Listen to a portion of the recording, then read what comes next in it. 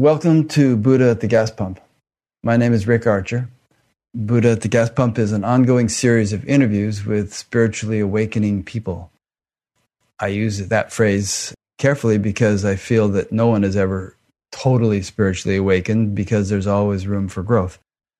I've done over 500 of these now, and if this is new to you and you'd like to check out previous ones, please go to the past interviews menu on batgap.com, where you'll see all the previous ones organized in several different ways. This program is made possible by the support of appreciative listeners and viewers. So if you appreciate it and would like to support it, there's a PayPal button on every page of batgap.com. This also exists as an audio podcast, so if you like to listen to things while you're commuting and so on, you can subscribe to that. My guest today is Brian Longhurst. Welcome, Brian.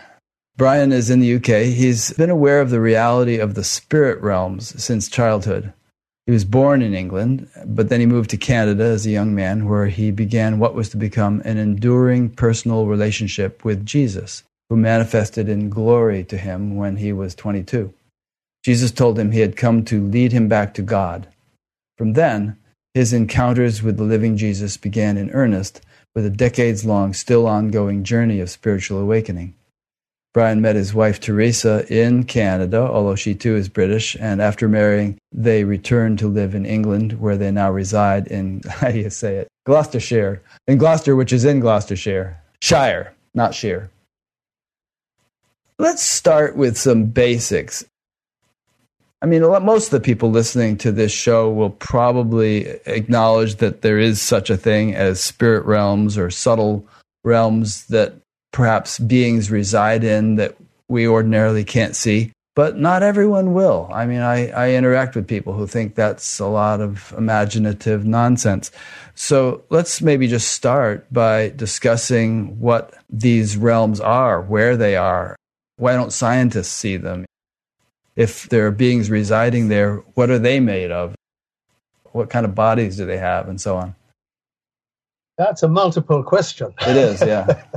I could probably cover quite a lot on that. We're not seeing the spirit world because we're looking with our bodily senses, and our bodily senses are devised only to detect what's on that wavelength or between those wave bands, the physical so-called realm. When we lay aside our body and find that we are no longer in this so-called physical world, and that there is continuity.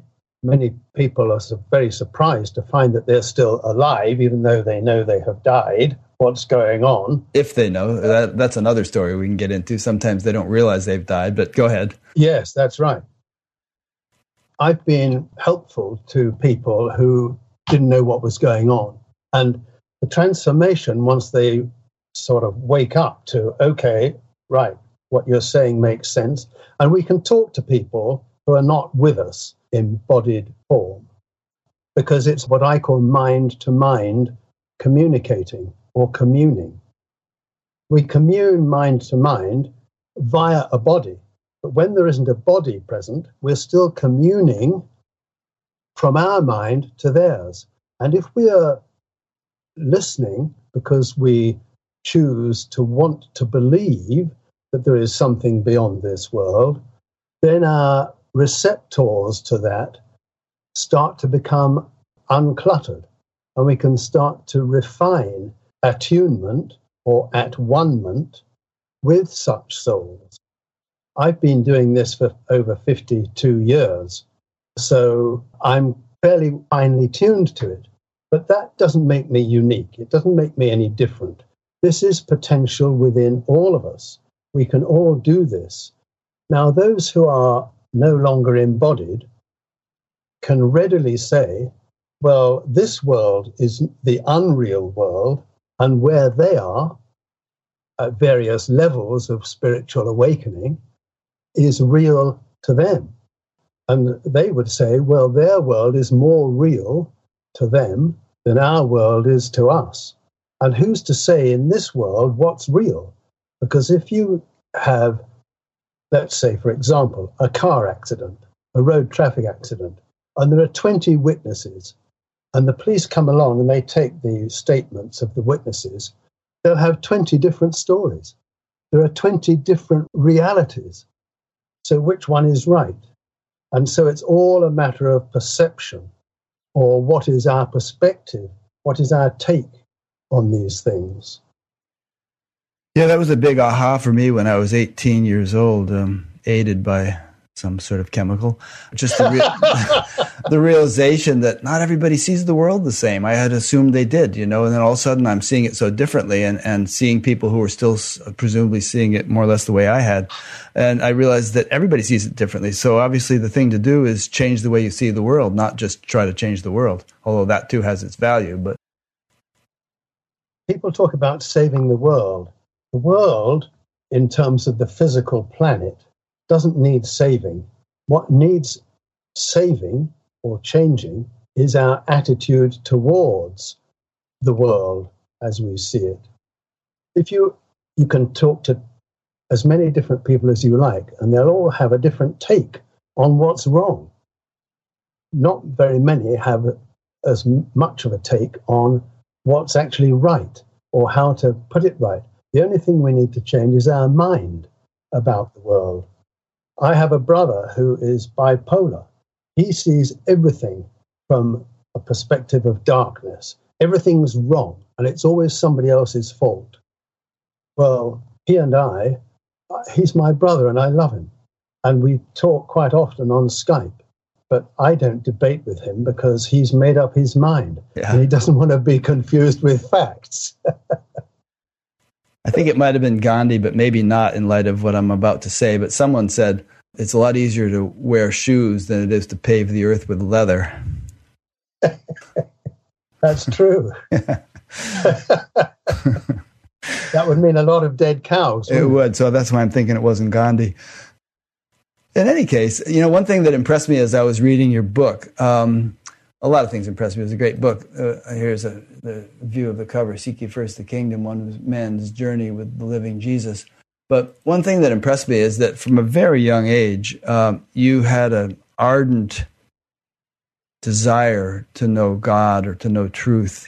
And, you were very focused on that during periods of your life in which I was just totally messing around and hadn't a clue and hadn't any thought about there being any higher possibility. So I did plenty of messing around as well when I was a kid. Oh, okay. Late teens, early 20s. But I never lost focus completely. Yeah. Beer and girls were high on my radar, I can tell you. Yeah, just in case anyone's wondering. I liked a little beer until I found pot, and then lost interest in that. But in any case, what impressed me, though, was the ardency and sincerity and kind of innocence of your search. And maybe you could talk about that a little bit, because it seems to me, and I've seen this pattern, that people who have this strong sort of desire for truth and a sort of a deep feeling that there is truth, that there is something higher, often end up getting onto it, having some realization. Well, that's because that's the center of our focus. We all know about child musicians, like Mozart started writing music when he was a tiny child, 4 years old or whatever. And whatever your interest is, that's what your focus will be centered around. And because I had had mystical experiences as a small kid, about 5 or 6 years old, and ongoing, and I got involved with some Ouija board activities when I was about 12, and that made sense. And I'd read books about spiritual reality. So when you have a connection, even through a Ouija board, and they start telling you things that you didn't know and that the person you're doing it with didn't know, you realize that there are people beyond this world and we can communicate with them, whether it's through a Ouija board or what I call mind to mind, depending on motivation. So I was motivated. I have to also say that we choose the path of our incarnated life, what some people call a birth vision, before we incarnate. And Jesus told me that. He said that he and I had planned this incarnation for me before I took a body. And that has been ongoing through multiple incarnations over thousands of years. The last one of which I'm aware was in the 1600s, when some events took place which really triggered my intent to help people to understand the truth about Jesus rather than what the church has been saying for centuries, many centuries, which is that Jesus is coming again to judge the quick and the dead. That's a lie. There is no truth in that whatsoever. Just to follow up on the point you just made before we go on, I have also heard, and it kind of makes sense to me, that we choose the life we're going to live. But people might ask, why would you choose to be born, to an alcoholic mother or in some dire situation in Syria or something like that? Why would you choose such a thing? Well, again, it all comes to perspective. In the context of eternity, time is indistinguishably small. It's like that. And one incarnation, which may be 60, 70, 90, 100 years, in the context of eternity, is that. And it's gone. It seems 5 minutes ago, Teresa and I were courting. And that's 50 years have gone. Where did that go to? Einstein said, when he was asked, what do you make of time? He said, well, it's a movable feast. And if you are spending time with that beautiful girl that you're so in love with, 1 hour will seem like 1 minute. But if you have your hand on a hot stove, 1 minute will seem like 1 hour. And that's a fairly good way of saying that time is not what the atomic clocks tell us it is. Time is all here in our mind and what we make of it. As Kermit the Frog put it, time's fun when you're having flies. Yes, that's good. People who incarnate into conditions that most people would say, well, I wouldn't choose that, whether it's born from a drug addict parent or whatever, born with cancer, as happens, it's all about connection. And that baby that died didn't survive more than a few hours or a few weeks or a few months. And Teresa had a stillborn at 6 months. Now, he was Peter. He would be, in earthly terms, 50 years old now, or coming up, 49 and whatever. And we are in contact with him and have been since he was a little toddler growing up in the spirit world. And we both saw him independently of each other and described him exactly. And so what was needed in that short connection, even as an unborn fetus, was the connection. And he was making the connection with us so that he could be with us during our journey in this embodied life to be helpful to us and could bring people to us for us to help. It's all about being truly helpful and wholly harmless. So he hasn't reincarnated yet? He hasn't, but Teresa had 6 pregnancies, 2 of which made it through, and they're now in their late 40s. One of the youngest of the 6 has since reincarnated about 20-odd years ago. She didn't make it through in 75, but she did in 96. We had awareness of her. Her name was Jessica. We named all our children. Jessica manifested to me in 93, in the summer of 93, and we had a glorious connection. But afterwards, I felt a tinge of sadness, and I couldn't figure out, why would I feel this? The sadness wasn't a thought, it was a feeling. Why do I feel sad after I've just had the most precious encounter? And I realized it was because she hadn't just come to say hello, she had come to say farewell. And she was telling me, without saying it in words, I'm going to reincarnate. She was desperate to incarnate in 75 and didn't make it. And so now she was coming to do what she'd come here to do originally. And we're all on a mission. Some people's mission is to lie in a gutter suffused with alcohol. But there's much more to it than that. And if we step back, like an astronaut does, way above the Earth, we can start to see the bigger picture. And that alcoholic is on his journey to wakefulness. And he had something to learn, to remember from that experience in the gutter. It may be when he's laid aside his body and is going through his period of reflection, why did I do that? Well, it was an opportunity for, if nothing else, for me to say, I don't need to do that anymore. I've experienced that. Now I can move along. Yeah, good. I mean, I agree with everything you're saying, and I've thought through this stuff. But if this is a bit perplexing to anybody who's listening, feel free to send in a question and we can elaborate on it. Yeah. But I like what you said about big picture, because if we zoom out big enough and sort of regard the whole universe as this big giant evolution machine, it has this evolutionary trajectory and all the souls are sort of moving along. And if we also realize that if there's going to be a universe, there have to be polarities and different shades of qualities and so on. So there's going to be the extremely horrible stuff and the extremely beautiful stuff and everything in between. If everything were just beautiful, it would be imbalanced. How could you have heavy without light? How could you have fast without slow? And, how could you have hot without cold? There have to be these polarities. So in any case, I want to get on to the whole thing of Jesus, since you name dropped him a number of times already, and that's a pretty big deal. Is there any little wrap-up thoughts that you have about what we've been discussing before we move on to that? That's kind of our central theme. Well, Jesus has dictated a book through a woman called Helen Schucman. Right. Starting in 19... That's it. And in that, he explains that what we perceive as the physical universe is a dream of separation from the oneness in God, the singularity. And what we're experiencing as separateness from oneness is duality. So we've got hot, cold, light, dark, male, female, all the rest of it.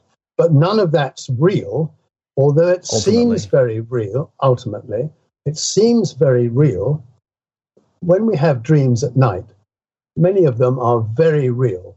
And even when we wake up in the morning, we think, where am I? That was real. And it takes us a few moments to say, oh, well, that was actually only a dream, but it sure seemed real at the time. Yeah. And Einstein, to quote him again, he said, the universe is a dream. A very realistic seeming dream, but a dream nevertheless. Shankara said the same thing. He said who? Shankaracharya. He was an Indian sage a couple thousand years ago, but he referred to sort of pre-enlightenment state of ignorance as a long dream. Yes, and we're on our journey from slumber to wakefulness, and each incarnation provides opportunities for another step on the path to wakefulness. That's what we're doing here. We're dreaming of separation. We thought it would be a good idea to go out and do our own thing. Well, we found that it wasn't such a good idea. And again, the 6 o'clock news will affirm that. Yeah. Although, that T.S. Eliot poem where he says there won't be an end to all of our seeking until we come to the place from which we started and then know it for the first time. It seems like there's something to be gained from going through this whole rigmarole. And it would make sense. I mean, otherwise, did God make a mistake, in creating the universe? I mean, God doesn't make mistakes? Well, that is a crucial point in A Course in Miracles, where Jesus makes it very clear over and over and over throughout the whole book that God has nothing to do with the physical universe. God is spirit, and he creates only in his own likeness, and that creation is abstract, and it is universal, unified mind and spirit. There's no bodies involved. We've made up bodies as if you like, a hiding place from the truth of ourself, which is eternal. It's bliss. It's joy. But don't you think of bodies as vehicles? I mean, you say you and Jesus planned all these incarnations, right? Why didn't Jesus say, hey, the whole thing's an illusion, don't incarnate? But there was something to be learned through all these incarnations. And if you actually look at what an incarnation is, I mean, what a body is, it's like, maybe 100 trillion cells, each one of which is mind-bogglingly complex, and all are in coordination with one another. So there's some kind of vast intelligence that orchestrates everything. And for me to say that God has nothing to do with creation, I think that that God is omnipresent and therefore totally imbued or present in every particle of creation, and that he's staring us right in the face in the sense that anything we look at is this marvel of intelligence. Well, the best way I can answer that is to say that God, the creator spirit, whatever you want to call him, Papa, I call him, that's what he invited me. I said, I would like to have a name that I can think of you on a personal, intimate basis. And the instant reply was Papa. Big Daddy. Yeah, that's it. But God is the life in every cell, in every leaf, right, in every animal, in every microbe, in every human being. The life force, that is spirit, and that is life. When that journey with a body has reached its conclusion, either prematurely or after everything that you wanted to do has been done, we lay aside the body. Well, who has laid aside the body? The body hasn't laid itself aside. The inhabitant of the body has laid it aside, like casting off a worn-out overcoat. But the life, the being, the mind and spirit that inhabited and animated the form has moved on and is now ready to take the next steps on its journey towards the light, enlightenment, oneness back with God. Okay, no problem with any of that. So let's talk about Jesus. I could do that all day. Yeah. Maybe take a few minutes to give us an account of, what led up to your original or your initial experience of meeting Jesus. I mean, some people might say, what are you saying? He met Jesus? I give everybody the benefit of the doubt. I also take everybody with a grain of salt, and dosages vary. But I find you very credible and very honest and sincere. And, and you're not the first person I've talked to that has had experiences like this. And I fully think I'm trying to give a little bit of slack to those who may be skeptical, but I'm just saying, don't throw away your skepticism, but just keep an open mind. That's actually a scientific attitude. Everything can be regarded as a hypothesis that can be investigated. And if someone says that there are angels or we reincarnate or that they met Jesus, all right, maybe there's that. Maybe that's a possibility. Let's hear the evidence, and maybe we can experience it ourselves, and that would be even greater proof than somebody else's word for it. So go ahead and elaborate on that, and take us along leading up to this initial meeting that you had. Okay, well, in the early 60s, when I was in my late teens, I decided that there was something inside me trying to get out. And I felt slightly suffocated by my surroundings, commuting on the train every day to working in London, seeing the same people, many of whom had been doing it for decades. And I thought, that is not for me. And I had godparents living in Canada. And I thought, I'd like to go there so that I can get away from everything that's trying to close in on me and stifle me. So I went out to Canada. And I realized that this was all being organized from spirit without me knowing anything about it. The whole process was under guidance without me knowing it to get me out there.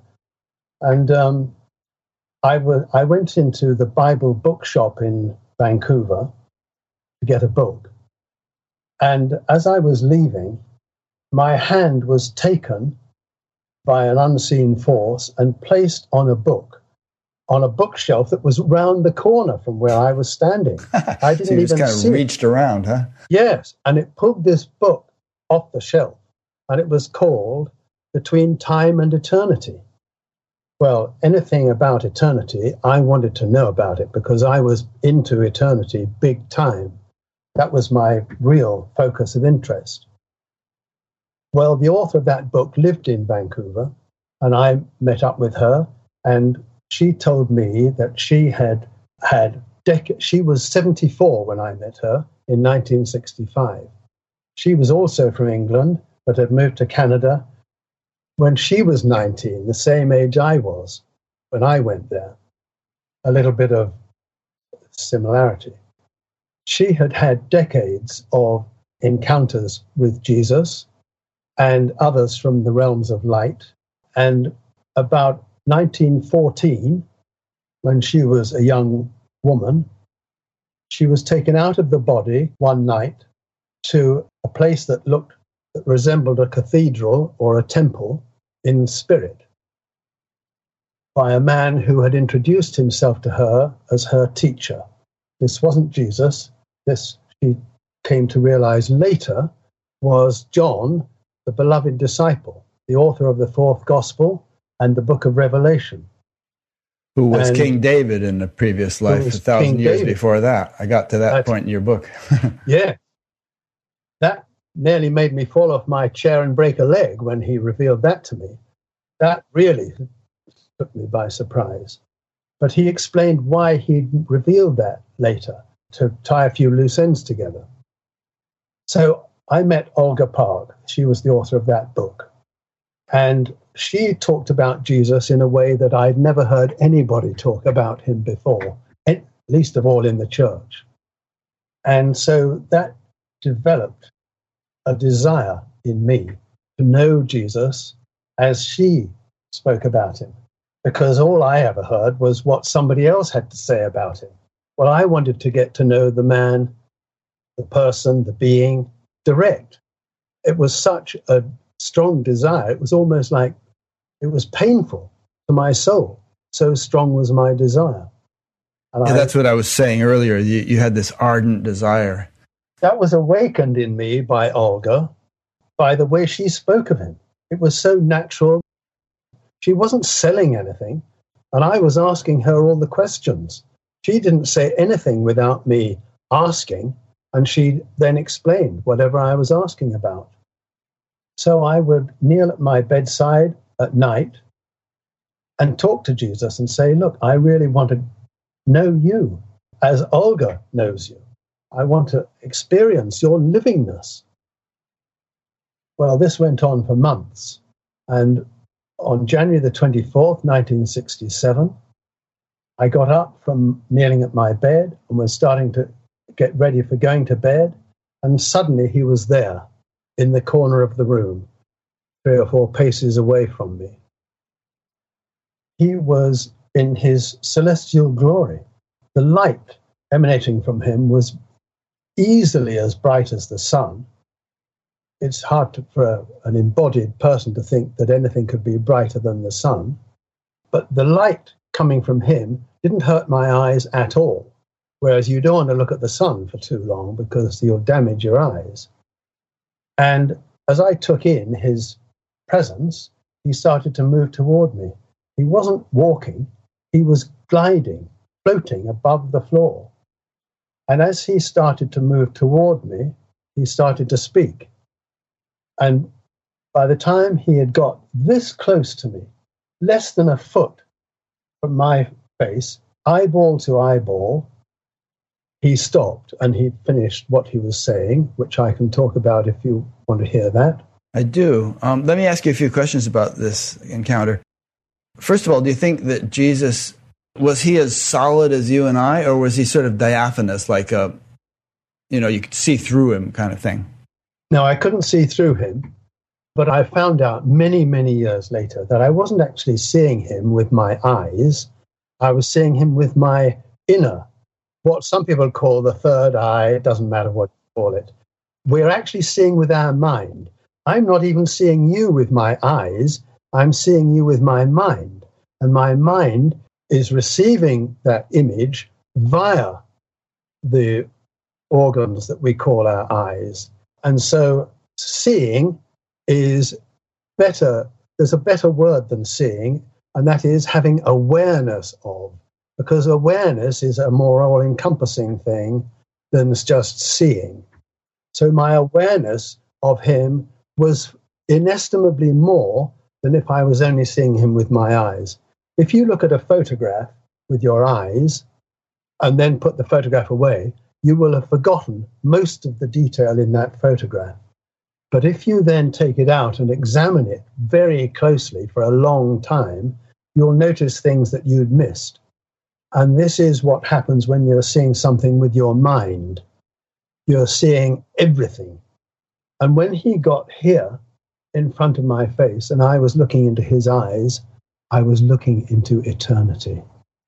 Now, I've seen hundreds of representations of Jesus, paintings, artists' impressions, actors playing the role of Jesus. Not one of them has ever come within a country mile of looking like Jesus at all. And that's because there is an ego in their eyes. We all have it because that's where we are. We're still on the journey. But Jesus completed his journey thousands of years ago, long before he incarnated, long before Abraham. He was awake fully. And so the ego was gone from his consciousness, from his awareness, whereas it's still running our lives much of the time, for many of us, most of the time. For some of us, increasingly less of the time as our progress on the path to wakefulness continues. So I saw him, and by the time he got here, his aura was extending out from his form, the form that I had awareness of, what we might think of his body, although he wasn't in a physical body. And by this time, I was completely enveloped in his aura, fully enveloped. And I was overcome by the love. This is love that the world knows nothing about. This is perfect love, unconditional love, total love. There is no contrariness in it. It's absolute love. And that is so powerful that I was overwhelmed. And my eyes were pouring with tears of joy, not of fear.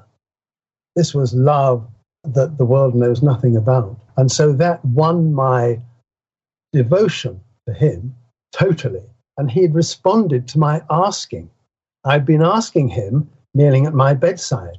And he always responds to our asking, but only if our asking is sincere. We can't say, oh, come on, Jesus, let's have a look at you. He knows that isn't real. He knows that isn't from the heart. That's something that we want to brag about. Well, a relationship with Jesus, you don't need to brag about. It's all you ever need. And that spirit is in you. It's in me. It's in all of us. It was in Adolf Hitler, heavily disguised because he'd come here on his own mission. Don't ask me to go into that. Michael Rhodes will talk to you about that. But we're all here for a purpose. And so he told me that I had come into this life with potential and that his job was to help me to fulfill that potential by helping me. Now, the church thinks we've got to help him. How are we qualified to help Jesus? He knows inestimably more than we do. He doesn't need our help, but we certainly need his if we're going to awaken from this walk in the valley of the shadow of death, which is from Psalm 23. Yes, I love that song. Yeah, beautiful. My mother used to read it to me or say it to me before bed every night. Let me ask a couple questions that may sound trivial, just to fill in some gaps, and then we'll get into more profound ones. But I've seen pictures of what Jesus probably actually looked like based on the ethnicity of the people who lived in that region at that time.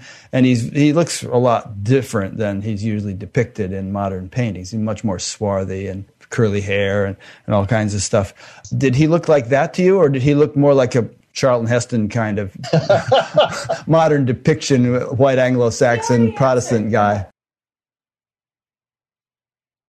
The only thing that mattered to me at the time and since was the feeling that he gave to me, the love that he gave to me.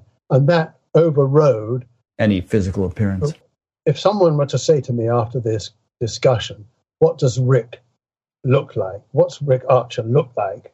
I could give them a description, pretty vague, but nevertheless, that you've got a bit of a beard and so on. But that wasn't the point about Jesus appearing to me, manifesting to me. It was bringing me his love, the love of heaven, the love of God, the love that is real, that is the only reality in all eternity. And so the eyes were what have made the most lasting impression.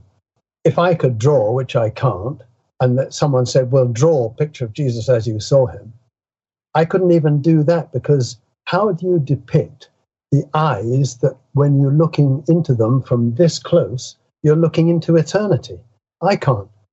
Even finding the words for that, let alone portraying what Jesus the man looked like, which is actually not relevant. And people allow themselves to get distracted. I want to know what Jesus looked like. Yeah, like, what does it matter? Exactly. Yeah. What does it matter? What's far more important is, who is he? Not the form, but the spirit, the life, and the love within.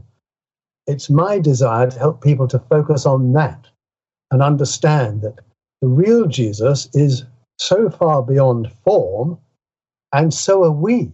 But we're living a dream. We're pretending that we're a body separate from God.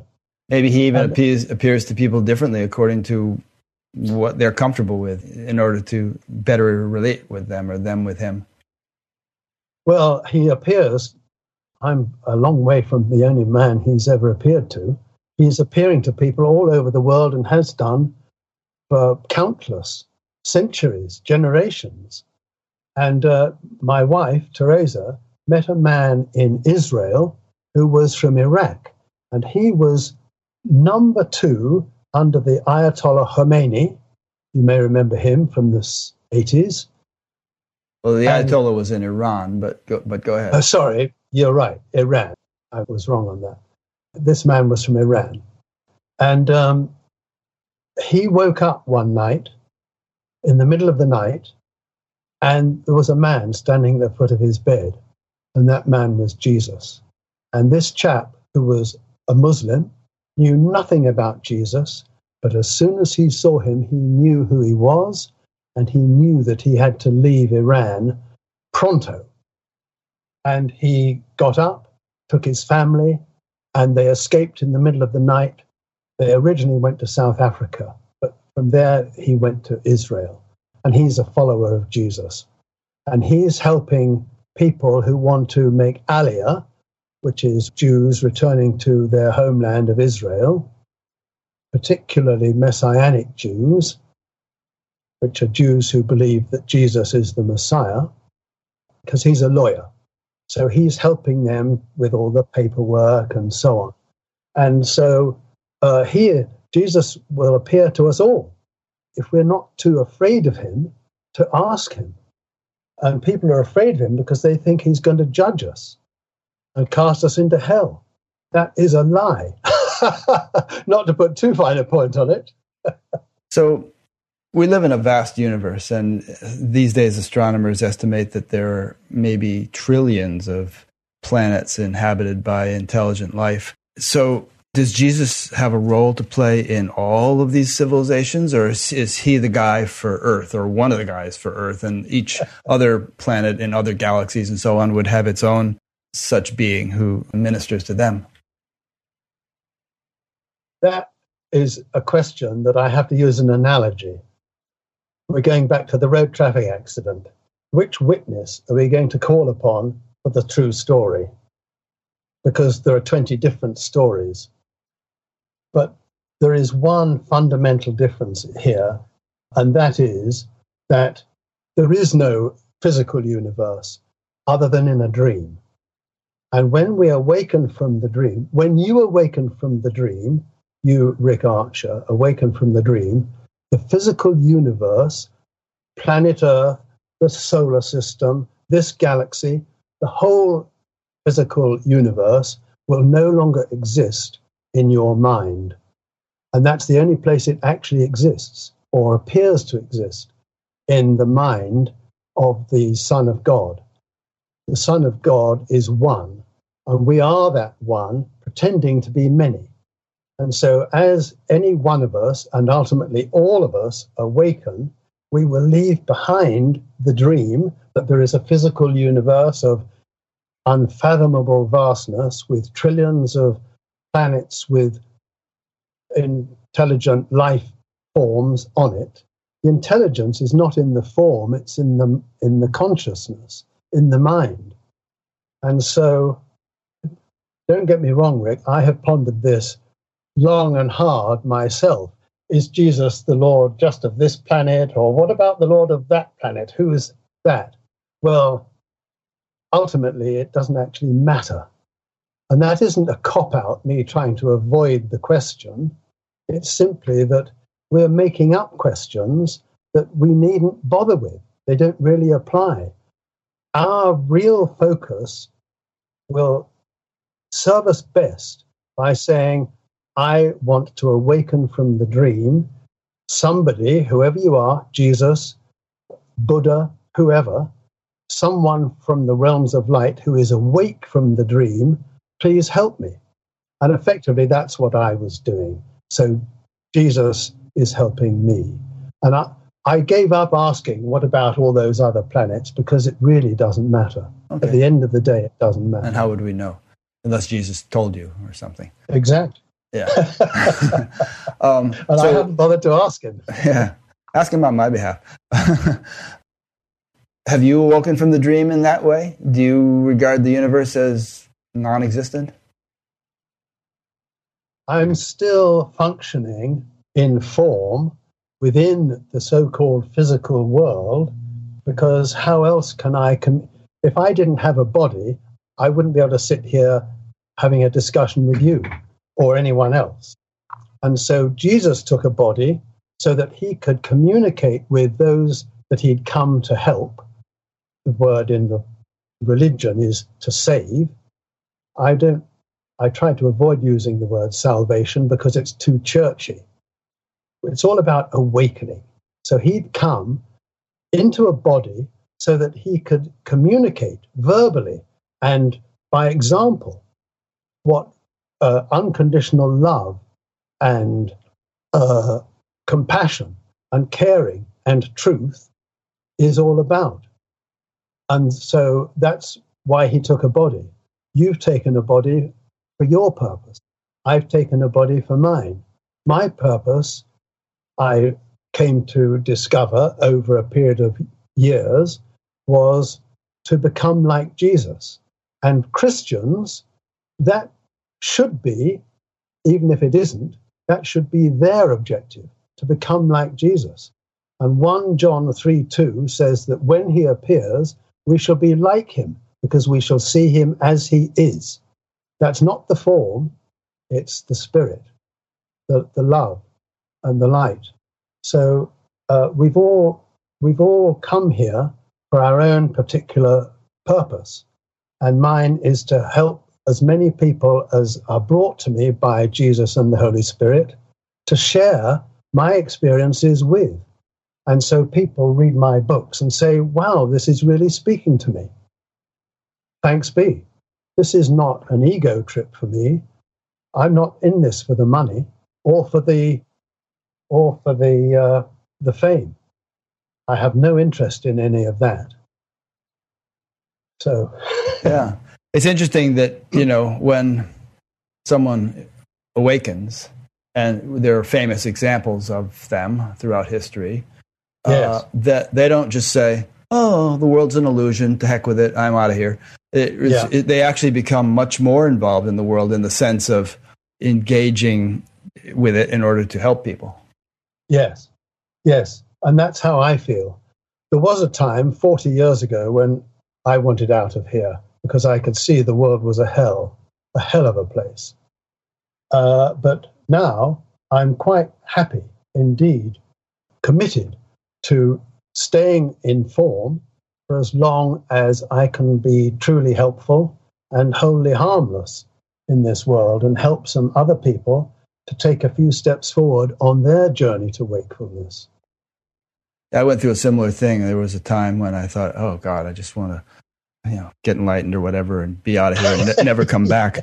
And, now my feeling is I'll come back as many times as God wants me to if I can be of use. Yes, exactly. That's the only reason any of us is really here, although most of us, the vast mass of humanity, has no idea of that in application to themselves and no interest. They're much more interested in money and power over the people rather than power with people. And all the other inveiglements of this world. Some questions have already come in before we started. And here's one that seems relevant to what we've just been talking about from Andrea Matthews in White River, South Africa. She asks, the world is in a tumultuous state with disruption everywhere and fearful predictions for worsening chaos.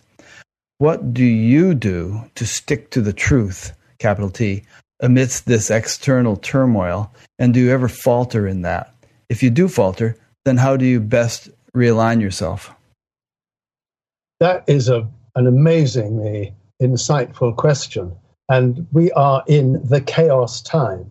Now, I can explain this by using another analogy. A friend of mine called Owen Waters, who lives between Florida and Colorado, he runs a website and he's written a few books on spirituality, one of which is called The Shift. And in that, he states that if you take a tumbler full of water like this and you subject it to sound waves on a particular wavelength, the water in that tumbler will start to vibrate. You'll see ripples on the surface of the water and they will establish a pattern.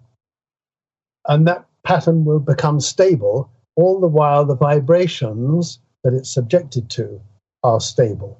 But when you raise the vibration of the sound that you're putting onto the tumbler of water, so you're raising the frequency, that water becomes turmoil, tumultuous, and it's out of control. But gradually, it starts to establish a new pattern, a new stable pattern. Now that, as an analogy, is exactly what's happening now in these times. We have moved from one epoch, which was you'll see in my first book, how I've described this in chapter 10, I don't know if you've got that far, about the parable of the three measures of meal. I didn't quite get that far, but I think I was almost there. So we are now in a new epoch. You may remember that in the time of flower power and hippiedom, started in San Francisco, now is the dawning of the age of Aquarius by Fifth Dimension. Sure. And amazingly insightful lyrics and so on. And so that was the beginning of a new era. And although there's been chaos in this world throughout history, and the Old Testament will testify to that because there was nothing but war and slaughter going on throughout the Middle East and probably everywhere else as well. But there was an epoch of some stability, relatively speaking. But then in the 60s, with pot and LSD and whatever else, people started to realize there's much more to this than I have been led to believe. And I want to shrug off this mantle of control from finance and business and parent control and so on, and experience my own thing. Well, that started the chaos. Other people say it was the Beatles. Part of it. But it was all in the same era. And that was the start of the change of frequency to a higher vibration, good vibrations from the Beach Boys.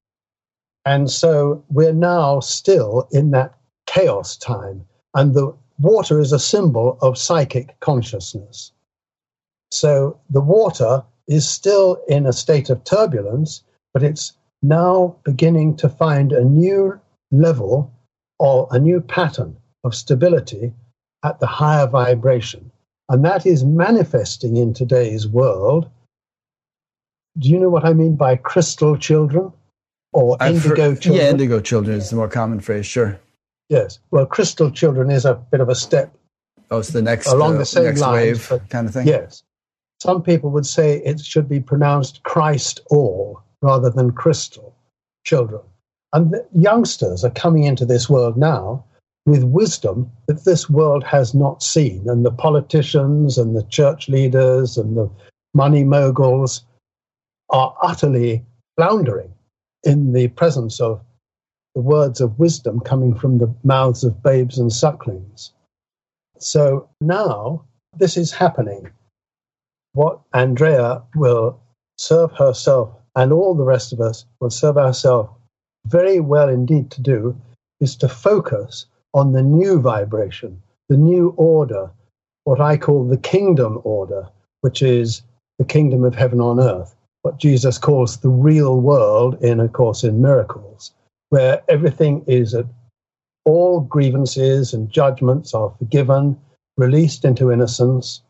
I expect you've read Gary Renard's book. I interviewed him, yes. The Disappearance of the Universe. Mm-hmm. And Arten and Purser talk about this, the real world, the world where we see through the illusion of this person is my enemy.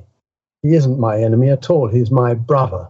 And when we change the focus, the frequency from enemy vibration to brother vibration, then we start to see that person as the brother they really are, the brother in the sonship of God.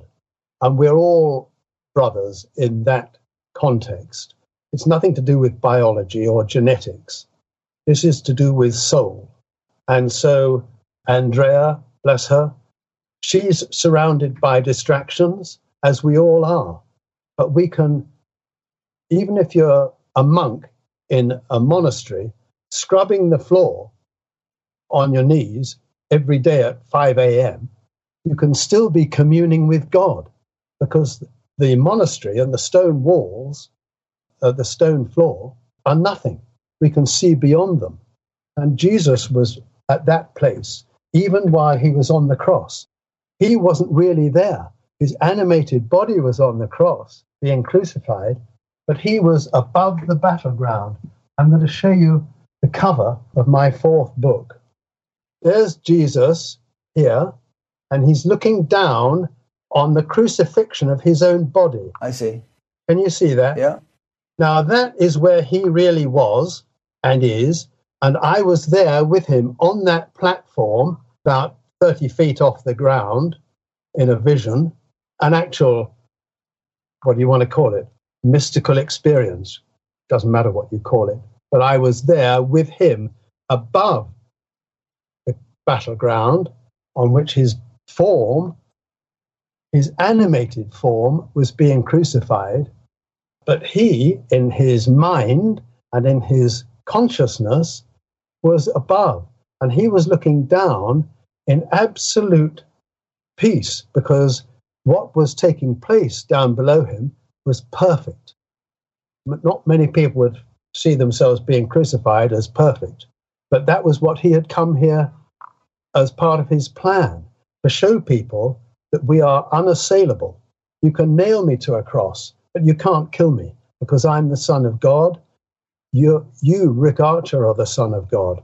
I'm the Son of God. There is not one embodied form that isn't the Son of God. And this is nothing to do with gender, male and female. We made all that up, part of the duality consciousness. There's only eternal life, unified mind and spirit. And that's what we all are. So he showed me that so that I could share it in my writing and help people to understand. It is my free choice, Andrea, to look beyond the distractions, the traumas, the adversities of this world and stay steadfastly focused. That takes commitment. The world is pretty short on commitment. It's committed to having fun, but hey, the fun runs out in this world. I hope that's answered the question. No, it has, and I have about 3 other questions now based on that.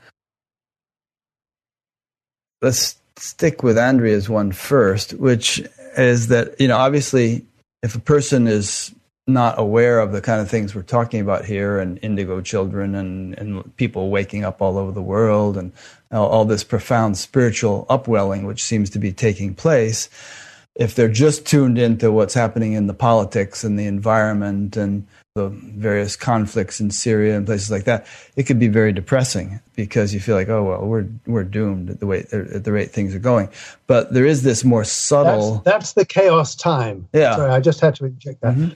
That's why it's appearing that way on the 6 o'clock news, because we're in the chaos time, but we're moving into the new vibration. Yeah. Sorry, I interrupted. No, that's okay. But the new vibration part of it is more subtle. It doesn't make the 6 o'clock news. So people could get very discouraged. And that's why I like to talk about this sometimes on this show. And the show itself is a sort of a way of popularizing the notion that there's something very profound happening. And, we want to spread a little optimism. I'm optimistic, and I have the feeling I like to instill more optimism in listeners that something good is happening despite the surface level of chaos and the clamping down of conservative governments around Europe and the US and so on that seems so discouraging. There's a more invincible force that's sort of moving along, and it will have its day. That day has already dawned, and we're starting to awaken from our slumbers and go out into the rising of the new dawn, which will never set. This is nothing to do with planet Earth revolving on its axis and, at 5 o'clock in the morning, the sun comes up. This is a spiritual dawning. And Jesus is in charge of all that, because he was the first person, the first human, in quotes, to awaken from the dream of being separate, being a body, a mortal body, to remembrance of the reality, not only of who he is, but of who we all are, that we're one in the heart of God in eternity. So he's the first person in the history of humanity? Like when? In many thousands forever. Of years ago, or what? Yeah. Well, I can share this with you now, although I don't have any documentary evidence of it.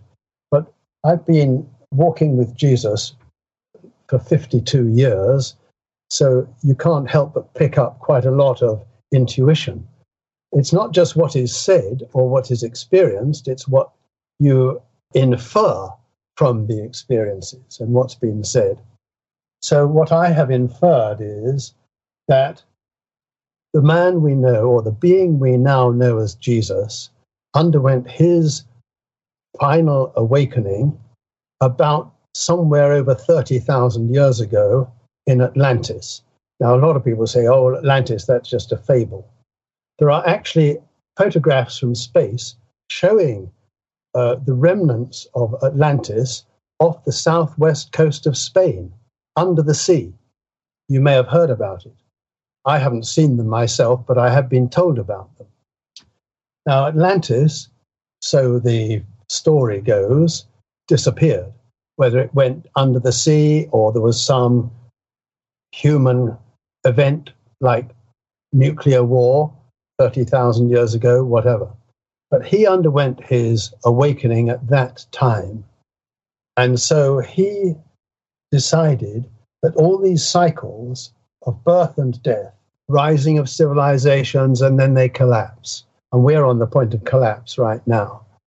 But that doesn't matter, because we're collapsing, or we're awakening instead of descending into oblivion. And it's Jesus that has come up with what he called to me, and has done since the 1970s, his Great Rescue Program. And the Great Rescue Program he refers to as the at-one-ment in A Course in Miracles. Terminology isn't crucial. But the Great Rescue Program is whereby he, instead of going head-to-head with dark energy, if you like, it's like, I have to use the analogy of Eastern martial arts, where you don't go head-to-head with your opponent, you let him come to you, and you use the kinetic energy that he's emitting, and you use that to overcome him. Right, like Aikido. Yeah. Yes, well, I'm not a practitioner of any of that, but I've got the general drift of what they're saying. So you use the energy of darkness, let's call it that, to move things forward and reinterpret. If we talk about the ego as what Jesus calls the power of darkness, what the church calls the devil, the ego is intent on destruction. Well, we can take the energy of destruction and reinterpret it, use it to rebuild. And that's what Jesus is doing. So he planned, and much of what I'm now saying is intuition, and quite a lot of it's in what I've been told from Spirit and shared in my books, as well as in A Course in Miracles, and what is stated in The Disappearance of the Universe. But the man we know as Jesus now said, okay, time and place seems to function in cycles. So we have cycles that may be hundreds of thousands of years, lesser cycles within the cycles. There's human cycles, there's the Earth rotating round on its own axis, round the sun in the solar system. These are all cycles. But cycles only take place, or appear to take place, in the illusion of time. Beyond time, in eternity, there are no cycles. There's only peace and stillness, silence, oneness, bliss, joy, forever. It's an orgasm of the soul, 1,000 times 1,000 more intense than any such feeble bodily equivalent.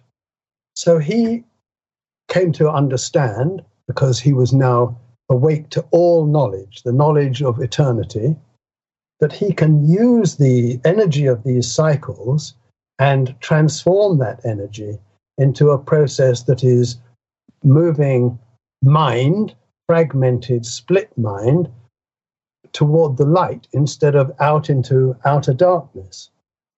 And so using the zodiac of astrology, the parable of the 3 measures of meal that he quotes in Matthew 13:33, the kingdom of heaven is like unto yeast, which a woman took and hid in 3 measures of meal until the whole was leavened. Now, I've been inspired to write about that extensively in chapter 10 of book 1, Seek Ye First the Kingdom. And that explanation states that the first measure of meal was implemented with the incarnation of Abraham 4,000 years ago. And that first measure of meal, and I'm swapping between bread-making terminology and epochal events, Abraham kicked off the first measure of meal and its leavening by establishing a monotheistic race of people.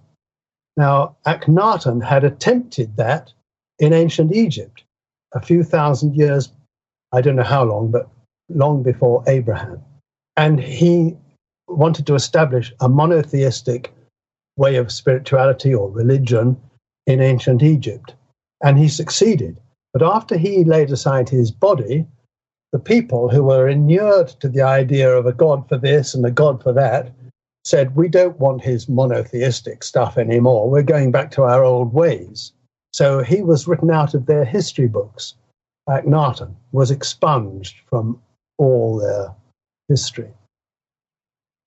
So Abraham started the first measure of meal, a monotheistic race of people, the Jews, into which could incarnate a man who we now know as Jesus, who would bring the next measure of meal into its leavening by taking what Abraham and Moses had started and taking some of it, if you know about bread making, where you take some of the leaven of the first measure, mix it into the next, and that then raises, and then you take it and mix it in with the next. So the second measure of meal was the Jesus measure, which started 2,000 years ago with his embodiment. And that established a faith in his name. And it's only his name that has much relevance to it because they're saying things that are the opposite of what Jesus was really saying. But that doesn't matter because he knew that would happen. So what is now happening is the first measure of meal leavened after 2,000 years, the second measure of meal, which was moving things higher up the hill of the Lord, if you like, and we're now at the beginning of the third measure of meal, which will be, well, I was prompted to dub the kingdom measure of meal, in which the kingdom of heaven on earth, the real world, the forgiven world, the healed world, where there's no more judgment, no more grievance, no more killing, only love, peace, and joy. And we're right at the door of that. We're emerging into that state right now. And that's taking place during the third measure.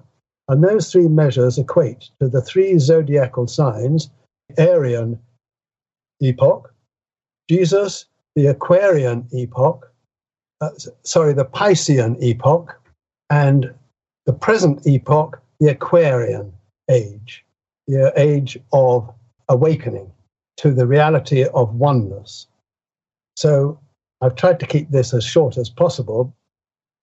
Anybody who's really interested, if they want to read my first book, chapter 10 goes into this in comprehensive detail and will explain a lot.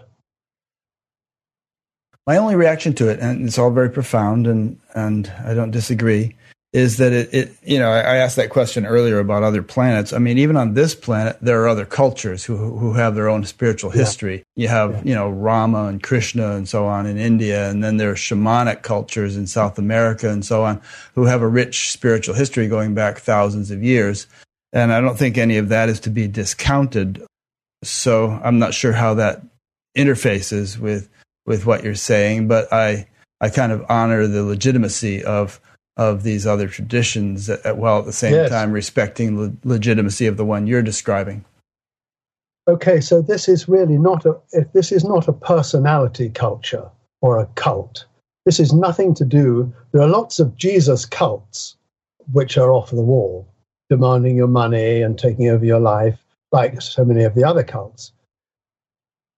This is not a personality thing at all. This is about love and the rejoining of the fragmented sonship. It doesn't have to be in the name of Jesus. That's incidental. It is simply awakening to the brotherhood of man in the oneness that we all are. And it doesn't matter whether we're from some undiscovered tribe in South America or New Guinea. It's all about love and spirit and awakening to the oneness of all. If we want to look at this from a linear perspective, we've still got 2,000 years for that to happen. But the rate of progress isn't linear, it's logarithmic. So it's accelerating. And you may have heard of something called the celestial speed up, which Gary Renard talks about. And that is that as the awakening progresses, so the pace at which it progresses increases. And so if this is 2,000 years hence, we may have arrived at our destination here, heaven, full wakefulness, before we get to that 2,000-year end period, by which time it will all be gone. And so 150, 200 years ago, Christian missionaries went to what they called primitive cultures and told them, this is how you've got to be. You are not allowed to marry your sister. That's against the laws of God. If you ever saw the film Hawaii. I think I read the book, James Michener, wasn't it? Yeah, that's right. Yes. That era is over. And the old order of Christianity is gone. It's still breathing its last, but it's finished. And it's lost all its power over the people. And instead, people are awakening to the remembrance that we have power with our brothers and can stop wanting to have power over them. We've got to stop competition and we've got to start cooperating. Cooperating will bring peace on earth. Competition will keep conflict going. And the economy of planet Earth is based on competition. Well, it's running out of time. It really is. I mean, just a tiny handful of people have more wealth than the bottom 90% of the population or something like that. I forget the statistics, but just there's 2 or 3 people in the United States whose combined wealth is more than that of everybody else in the country, kind of thing. Yes. That can't go on. Right. That is not a sustainable approach to what we call life on planet Earth.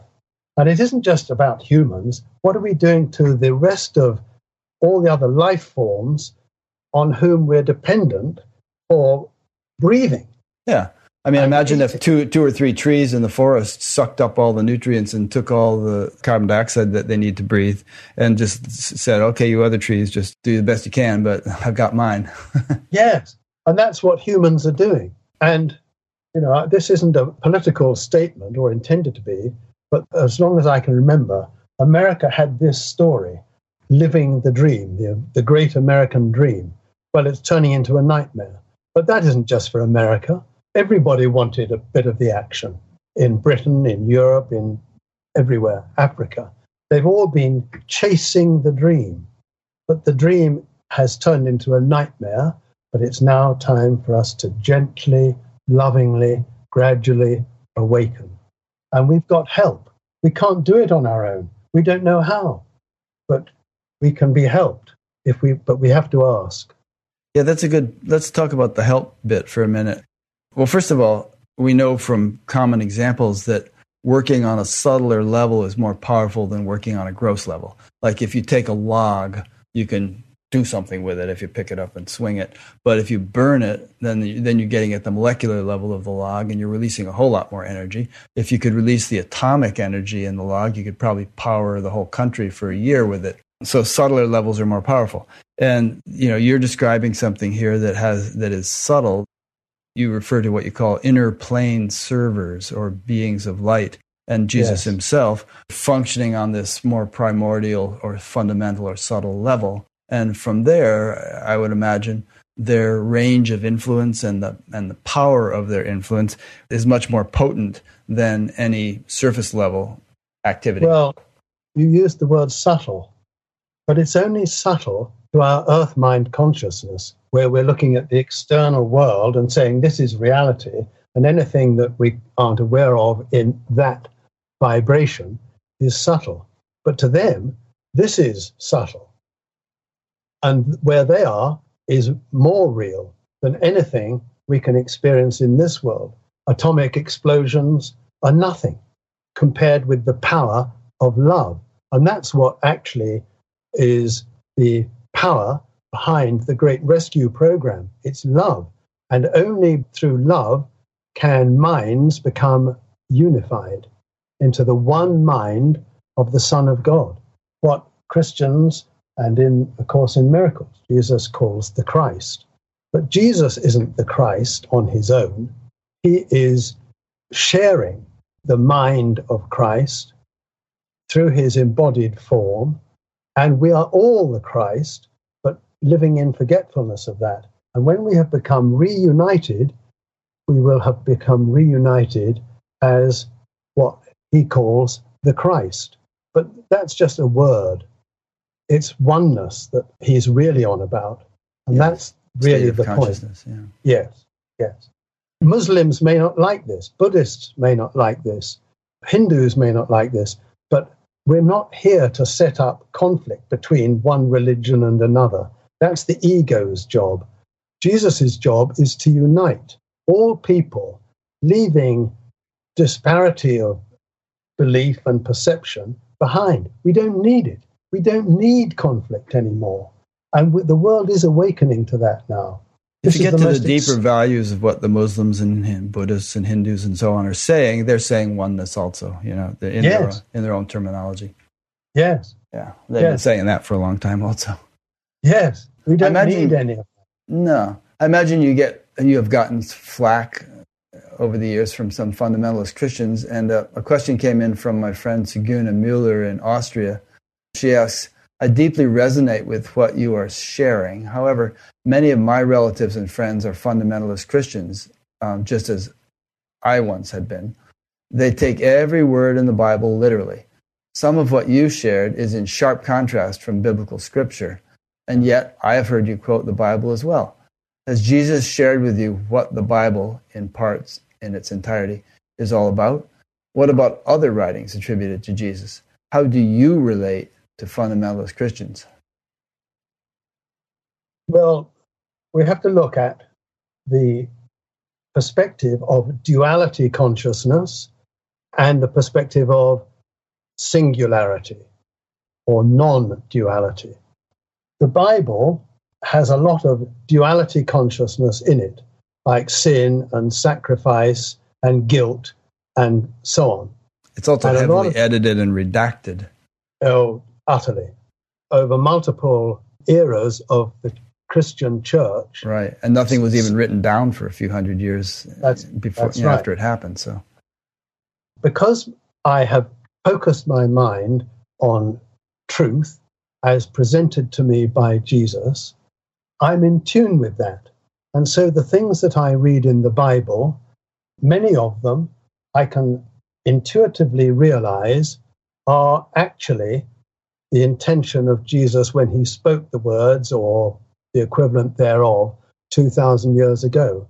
Other bits you can look at and say, that isn't the Jesus that I know or that I want to know, because he's talking about judgment and the fires of hell and blah, blah, blah. And Jesus has never talked about judgment or anything like that to me. It's all about love and peace and joy and the rejoining of the fragmented sonship.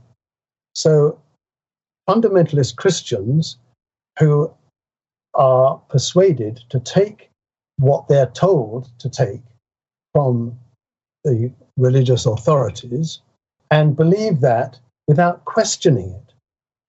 Jesus doesn't want us to take it without questioning. He wants us to ask. He says, ask and you shall receive. Seek and you shall find. Knock and it shall be opened to you. Well, I've done that and he's answered. And there's nothing unique or remarkable about me.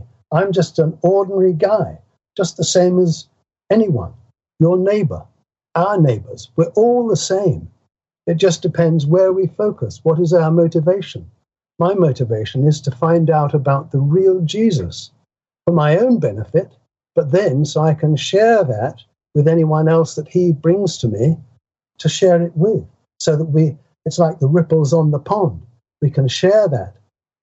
Furthermore, towards the end of book 1, you will see that a man called William Tyndale, who was the first man 500 years ago to translate the Bible from the original manuscripts, Hebrew and Greek and whatever, Aramaic, into the English language. And he lived here where I'm sitting now, not in this house, but in this county. He was born and lived in the county of Gloucestershire 500 years ago.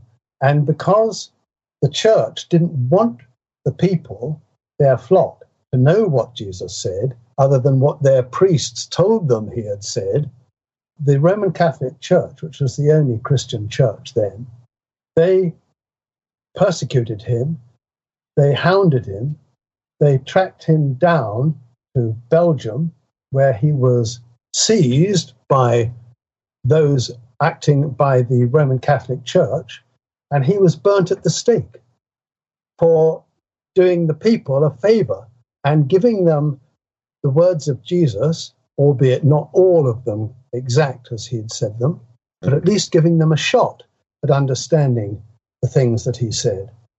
And so that era is over. But William Tyndale manifested to me on Christmas Day, 1993. I'd been given a copy of a new edition of the William Tyndale Bible for Christmas. And when I removed the wrapping paper and saw what it was, I went, and William Tyndale came into me. As I breathed him in, and there he was in me. And he told me, and I could feel his vibration. I knew who it was instantly. because I'd been interested in him anyway, and that's why I was given this book. So he knew that I was interested. So he'd come to offer his help. And he told me, I will help you to understand the scriptures if you want. And I said, I certainly do want. And he's been helping me ever since. So I've been able to interpret stuff from the book of Revelation that I hadn't the foggiest idea what it was about. And those words, when understood, apply today, right now. They're speaking of what's going on in this world right now. It was like predictions or prognostications of what was to come. Sometimes Revelation is regarded that way, you know? Yes, it is. What he was experiencing, John, the author of the fourth gospel, who wrote the book of Revelation, he had these experiences with Jesus, and he was 90 some odd years old. He was an old man. He'd been a friend of Jesus when he was a young man, and 60 or more years had gone by, and he had these experiences with Jesus out of the body. I don't know if you've ever looked at the book of Revelation. It's most people would say, well, I can't understand any of it. I've looked at it, and I've listened to the entire Bible on audio tape and all that, but as you say, you know, a lot of it went in one ear and out the other because I didn't know what it was about. Well, that's right. And for most people, including religionists, it's too mystical. But if we are interested and ask for help, we will receive help in understanding it. But we've got to be willing to be patient. Well, I've been patient for 52 years, but it's paying dividends. It's paid dividends. Nothing Jesus has ever said to me in that time has ever not happened. And some of the things he said 20, 30, 40 years ago, I didn't understand, and I found it almost impossible to believe that what he had said was true. But because I knew who it was who'd spoken those words to me, and I trusted him totally, I accepted that what he said must be true, even though I didn't understand it. And it seemed contrary to my own experience. But I didn't dismiss it, and I didn't kick him into touch. So I just waited with an open mind. And in due course, my journey unfolded, and I came to realize that what he'd said years or decades earlier was actually true, but he was speaking truth from up here, and I was only here. But one step at a time, and he says this to us all, come up higher. So we're all, those of us who are ready and willing, are being brought up higher into a state of one-mindedness with the living Jesus. And that's available to us all. So the book of Revelation talks about what's going on now, albeit in mystical terms. And it talks about the mark of the beast. And the beast, the church would say, is Satan. Jesus would say it's the ego, in A Course in Miracles. And people who have received the mark of the beast, or the stamp in their forehead, and are sealed with that mark, they are living according to the time and place consciousness, which is the reversal of eternal consciousness. And so I'm sure you've had conversations with organizations where you've tried to talk to someone who could give you a meaningful answer, and they say, I understand what you're saying, Mr. Archer, but I'm terribly sorry we can't help. We can put a man on the moon, but we can't, we've all had that. Yeah, my wife went through that the other day, trying to work out our satellite TV bill. It's like on the phone for an hour and a half going round and round. Yes. So they've received the mark of the beast in their forehead. And so they're only functioning according to the ego, which is saying, this is the rules, this is the way it works. Don't listen to Jesus. Don't listen to eternal reality, because we're in time and place, and we're here to make a profit, and never mind the customer. We're only interested in his money. Let me just interrupt you to zero back on to Seguna's question. Let's say, you got a knock at the door, and it was some fundamentalist Christians, and they were trying to tell you that the world was 6,000 years old, and that people rode around on dinosaurs and all kinds of crazy stuff that some of these people believe. Do you just sort of say, well, thank you very much, I've got to go eat lunch? Or do you actually engage them in conversation? And if and when you do you make any headway whatsoever? Or is it pretty much a lost cause because they're locked into what they believe, and what can you do? You will have read in the first chapter or two or three chapters of my first book, where I just moved into my own place. I just got out of the shower, and there was a knock on the door. I put the towel around my waist and answered the door, thinking this will be someone expecting to see the previous occupants. And it was a man and a woman standing there. They didn't say a word. And I thought they'd say, "Oh, who are you? We've come to see Fred and Ginger," or whoever was there before. And when they didn't say anything, I knew they were Jehovah's Witnesses. So I thought, yes, I can start to share my story with them. But they didn't want to hear my story because they wanted to tell me theirs. And of course, it was deadlock. And so they went away, and I was a little disconcerted. I failed to share the message of Jesus. I must try harder. The usual nonsense. But as soon as I shut the door, Jesus spoke to me. And he said, don't go out looking for people to share your story with, because you don't know their hearts and minds. I know the hearts and minds of all, and I will bring to you those who are ready to hear your story, and I will put in your mouth the words for you to speak to their hearts. Don't cast your pearls before swine. Yes. So I no longer try to persuade people of another persuasion to believe my story. It's up to them. And Jesus told me 20, 30 years ago, your job is to deliver the message. It is not to concern yourself with how the message is received or understood. You look after your job and I'll do mine. I'm paraphrasing, but that was the drift of what he said. So it's much more relaxing to not have to worry about converting people. I have some more questions for you, but first I want to get in one that was sent in earlier from Linda Down in Northampton, UK. She asks 3 questions. Let me ask each one, and don't give us too long an answer for each one, but just sort of let's go through her questions. First is, what is the difference between brain and mind, if you have an answer to that question? I do.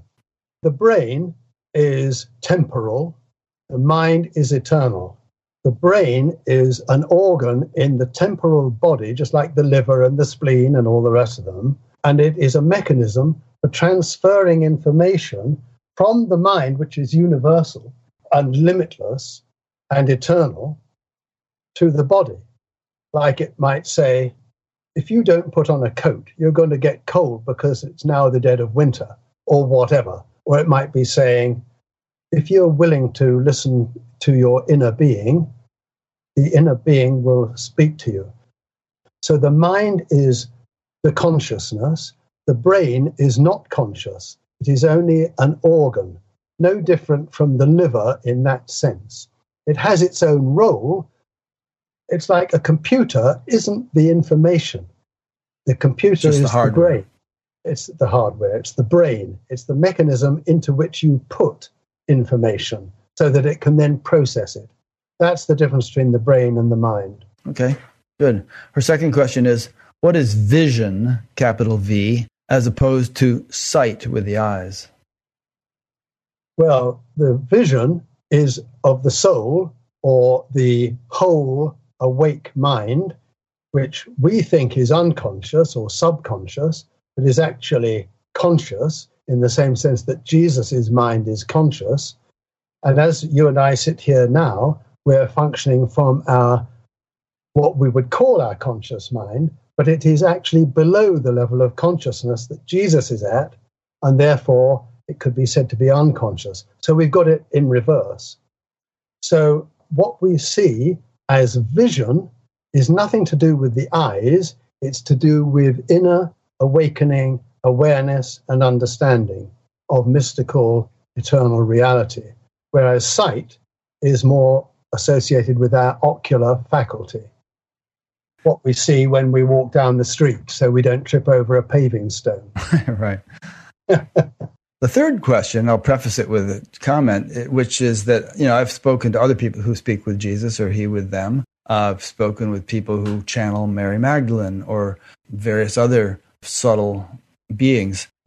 The question here is, how can we truly know we're hearing the voice of Jesus or Holy Spirit and not the ego's voice? The answer to that is very easy. If we are truly hearing the voice of love, whether we attribute it to Jesus or any of the other enlightened beings in the realms of light, but let's use the generic term, if we are hearing or aware of the voice for love, then we will find ourselves experiencing inner peace and joy and upliftment. If that voice that we're hearing, like there are mass murderers who say that they hear voices in their head telling them to go and kill people, if we're hearing a voice that is not the voice of love, there will be fear and tension and trepidation and confusion and bewilderment in our mind. The purpose of the voice for God, the voice for love, is to bring us peace, enlightenment, joy, increased understanding. That's the difference. Okay, good. Here's a quote that jumped out at me from your book, which I liked a lot. Maybe you can comment on a bit. This is something Jesus said to you. He said, "Growth has to be balanced across the full spectrum of every aspect of your being." The reason I like that is that sometimes I think spiritual development in people is rather lopsided. They can get quite developed in a certain area, but remain quite stunted in other areas. So I just like that holistic growth idea. Yes. Yes, well, if we think of a body, let's say a child, a newborn baby grows up. But if a certain aspect or some of its aspects of its growth, its bones, its heart, its mind, its brain, and all the other bodily parts, if one part starts to grow quicker than another part, that body is out of balance. Let's say if the bones in your left leg are starting to grow quicker, you'll become lopsided. So the growth of understanding, spiritual awakening, has to be in balance. Otherwise, we'll be lopsided mentally and spiritually. I mean, sometimes people have quite deep insights or awakenings in consciousness, and yet they're ethically compromised or don't have a lot of heart development or something like that. Yes, yes. And also, there are a lot of people with a very high IQ who barely know how to tie their tie and have no common sense at all. Michael Rhodes has a brother like that. He is beyond a genius in terms of Mensa. I won't bore you with all the details of what he's done, but Michael tells us that he can get his brother screaming in rage in 30 seconds because he's an infant emotionally. But he's a genius if you want to talk about whatever, gunpowder or whatever he does. So would you concur that a good definition of spirituality or spiritual development might be that it's a sort of a holistic blossoming of all facets of what makes us up, yes, all the different utterly. Senses and emotions and, our consciousness and, everything, the whole package. Yes, that's exactly right. I mean, I'm quite a patient person now, but I can assure you, 50 years ago, I was not. And when I started my journey with Jesus, I said to him, look, let's get this show on the road. The kingdom of heaven we need it. So let's do this thing now.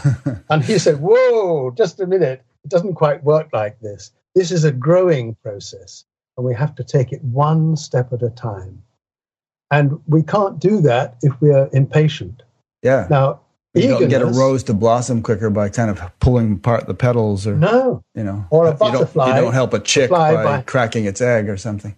Exactly.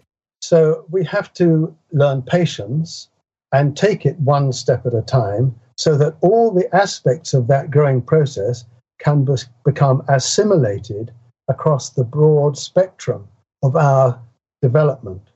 Spiritually, emotionally, mentally. The body is something else again. We all want a nice, healthy body. And I've been fairly blessed with that. But that's only an aside.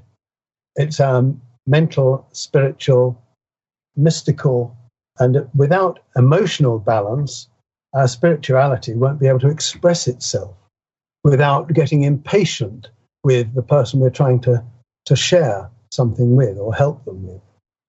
There's a lot of people with a sort of a fast food mentality who, they hear you've been on a spiritual path for 50 years. They say, what? 50 years? Haven't you got it all figured out by now or something? Yes, I've heard that before quite a few times. But it's all about one step at a time. And then we'll get there. If we want to run a marathon at the pace of a sprinter, we'll run out of steam. Get too far. Very, very shortly. Yeah.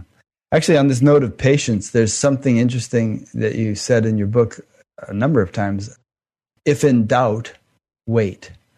And on the one hand, I think it was Goethe or something who had some quote about how if you just sort of take action, then all kinds of resources come to your aid that wouldn't have if you just sat on your butt waiting for something to happen.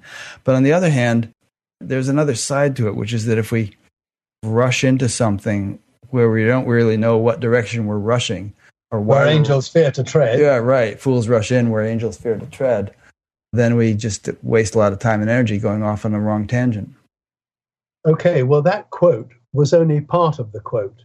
What Jesus actually said to me in the whole, and I may not even have recorded it in that book, but may have shared it elsewhere. Yeah, maybe I heard it in one of your interviews, yeah. What he said was, if in doubt, do nothing, but ask for guidance. I'm going off at half a pace to one side here to make the explanation more complete. He also said to me on another occasion, a single step does not determine the overall direction of your journey. And if you take a step in the wrong off-piste, as it were, and you have asked for help and guidance, which I had, then you will be redirected back onto the path. Now, that's crucial. So people say, well, I'm in doubt, so I'll do nothing, but then nothing will happen. That isn't actually true. What will happen is, if we say, I'm in doubt, so Jesus or Holy Spirit, please guide me here, and then we leave it with them and wait, doing nothing, but not permanently, until we receive the guidance, which sets us able to take the next step and the steps after that. So if in doubt, do nothing, doesn't serve us well, we take that as the whole quote. Oh, that's good. I worked for a man once who said, the only wrong decision is no decision. And even a wrong decision is better than no decision. Well, I disagree with him on that. It's better to wait, but ask. And we cannot receive the help without asking because we've got free will. And Jesus and the Holy Spirit honor our free will. So they won't tell us without our asking. A lot of Christians are sitting saying, come on, Jesus, what do you want me to do next? Well, he's not going to tell them what he wants them to do next because it's their journey. He said to me, I can be a staff, as in a walking stick, to help you in the steep places, but I cannot be your feet. This is your journey, and you must take the steps. Without the steps, you cannot complete the journey upon which you have embarked. Well, who can argue with that? He's there to help us. He's not there to do it for us. We've decided, what am I here to do? What do I want to do before I take this next body? And when we've decided, he will be there with us every step of the way to help us, even though we're not conscious of that.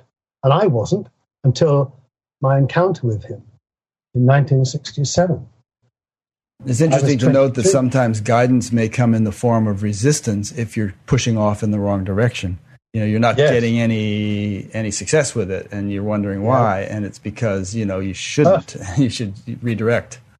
Yes, exactly.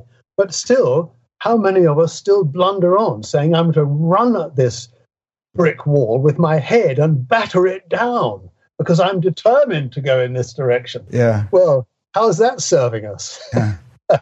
So it's interesting. It sort of requires a balance of sort of gentleness, not being bullheaded, and yet at the same time alert, because you want to sort of be aware of the impulses of action that might be getting subtly suggested to you.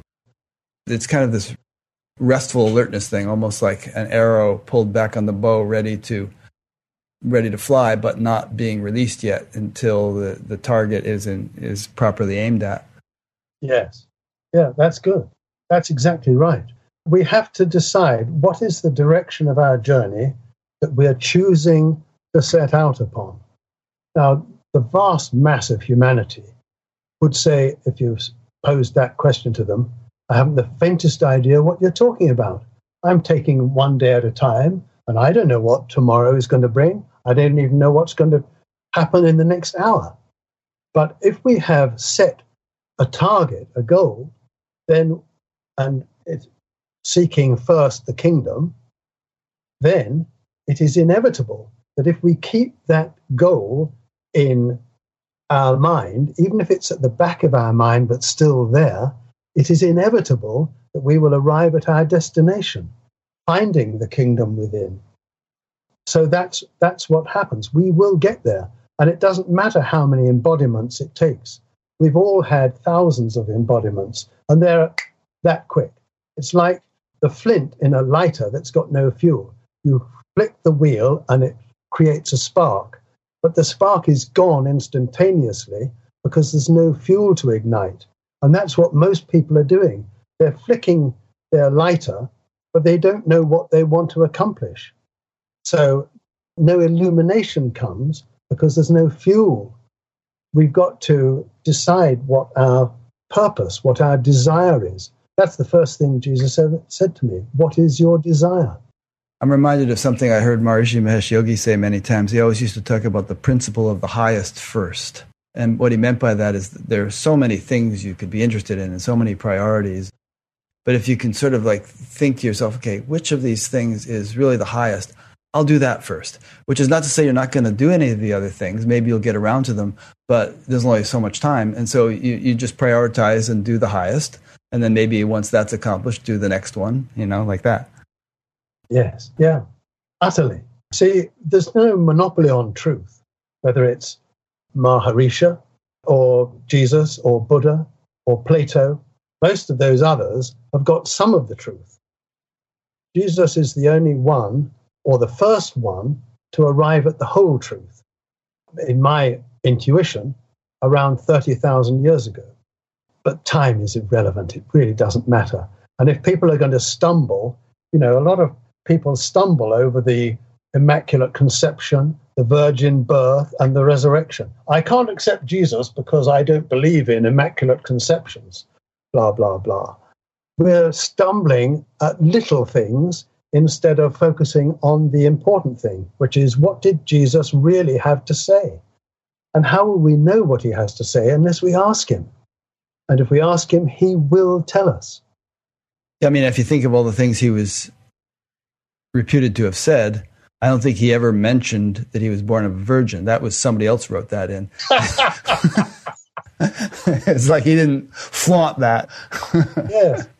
It really doesn't matter. Right. If we allow it to matter, it will matter, but it won't get us home. It won't get us back to wakefulness.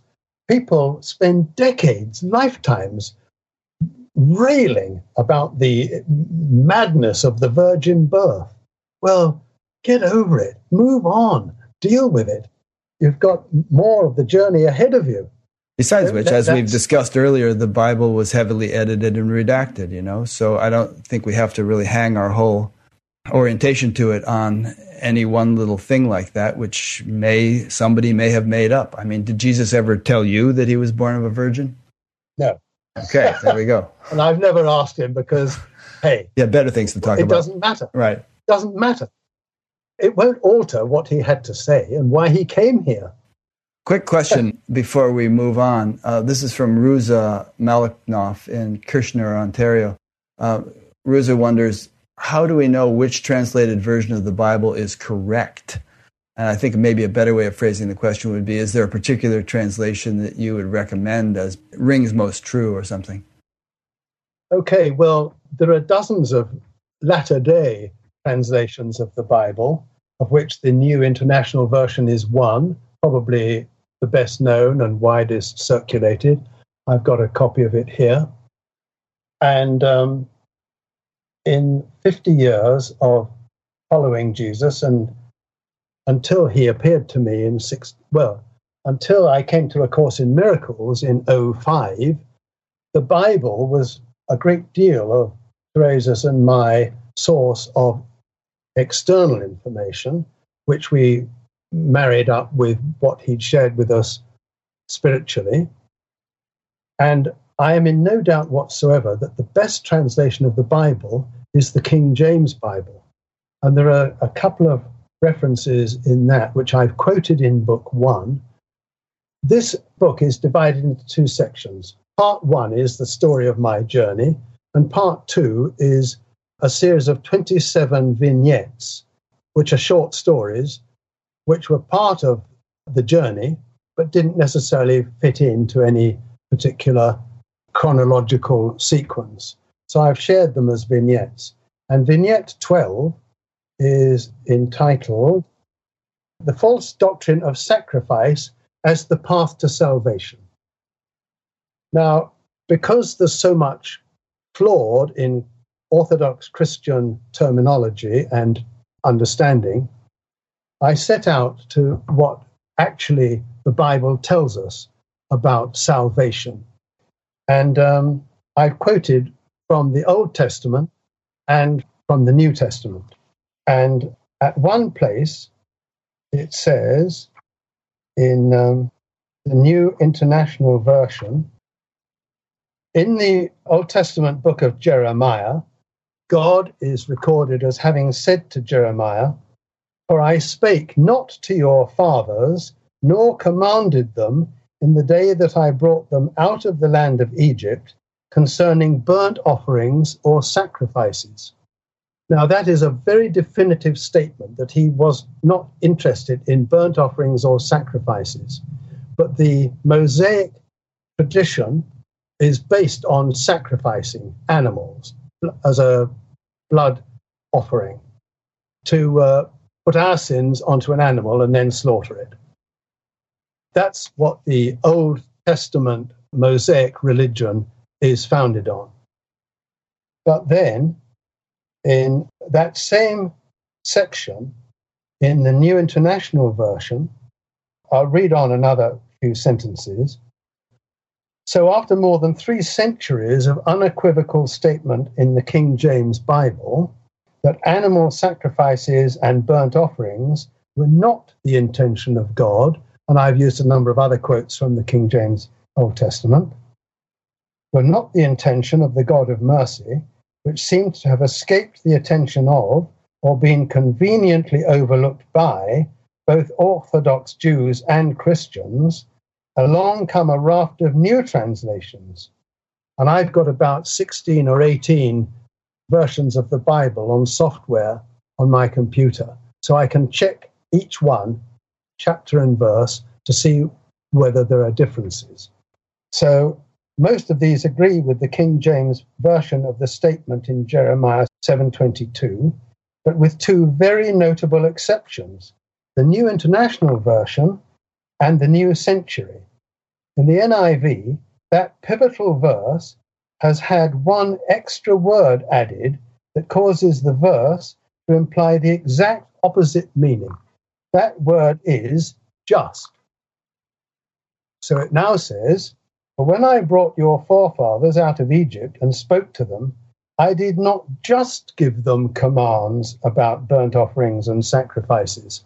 Now that's the exact opposite of what the King James Bible says, and about 14 or 15 other translations, which all agree with the King James.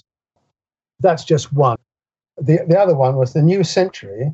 They added the word only instead of the word just. So I did not only give them commands about burnt offerings and sacrifice, blah, blah, blah. So if your questioner in Kitchener, Ontario, I think it was, is asking about which is the best translation, and I'm not having a go at any of the people who've done these translations. But there's one fundamental factor. The man who translated the Bible from the original texts, William Tyndale, was doing this from a heart-centered, Christ-committed, devoted intent.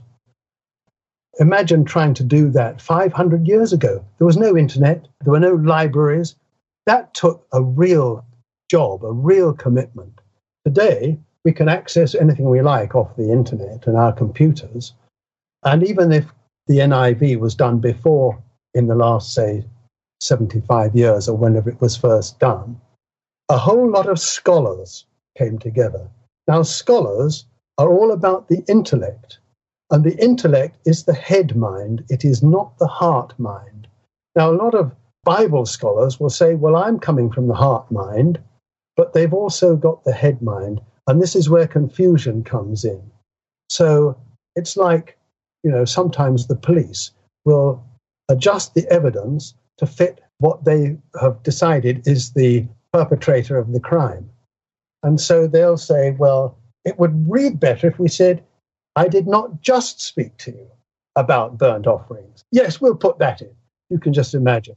And I'm not saying that's what happened because I wasn't there. But this is the kind of thing that happens when the ego gets involved.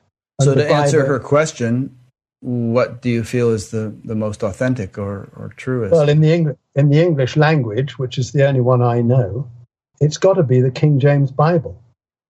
But you've got to be willing to accept and adapt to Tudor language. It's like Shakespeare. People can say, well, I don't like Shakespeare because I don't understand what he's saying. That's okay.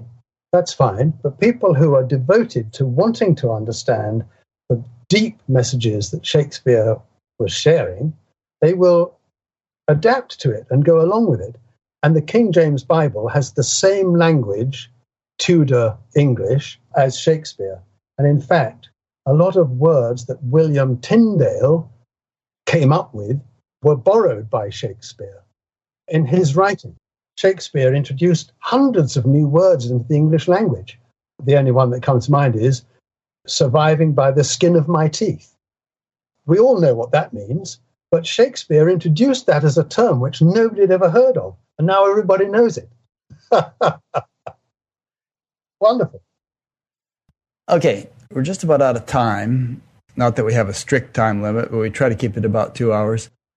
If we had more time, there are about three things I'd like to talk to you about, but maybe we can touch on them just within a 5-10 minute time span, and people can read your book to get into the greater details. So short answers to these. So firstly, there's a follow-up question from our friend Siguna in Austria. She says, well, when you commune with Jesus, is there a sense of another, implying separation? Can you elaborate on what you meant earlier when you said that God told you to refer to him as Father? Does this mean separation in the sense of you being someone different than the Father? Final bit of her question, does worship play any role in your life? And if so, are you worshiping and calling upon another? That's a very insightful question. The kingdom of God, as Luke's gospel will tell us, is within. And the voice that speaks to me, whether it's of Papa himself or Jesus or the Holy Spirit or anyone else, is speaking within my own mind. And that's because there is only one mind. There's only one mind, and that's universal, unified mind. And we're part of and an extension of that mind. So whether it's Papa or Jesus or the Holy Spirit or William Tyndale or anyone else that I'm hearing, I know exactly who it is within my own mind, but it's these things that are hearing it. It's my mind that is receiving the communication, and that manifests on the plate of my consciousness as words, because in time and place where we appear to be, words are our main mechanism for communicating. When we've finished with the illusion of time and place, words will cease to be, and it's all about understanding. Mind-to-mind communing. But the mind-to-mind becomes no longer this mind to that mind, it becomes one mind. And the communion is eternal, perfect, and blissful, joy, peace, and love. At the moment, we're here. We're gradually coming together. We're about here now. Some of us are getting a bit more, but it takes commitment, it takes devotion, it takes focus. And if it takes 50 years, so what? If it takes 50 lifetimes, how many more do we want? If we don't decide to focus now, which is the only moment there is, we will have to take more opportunities to awaken. That is, more embodiments.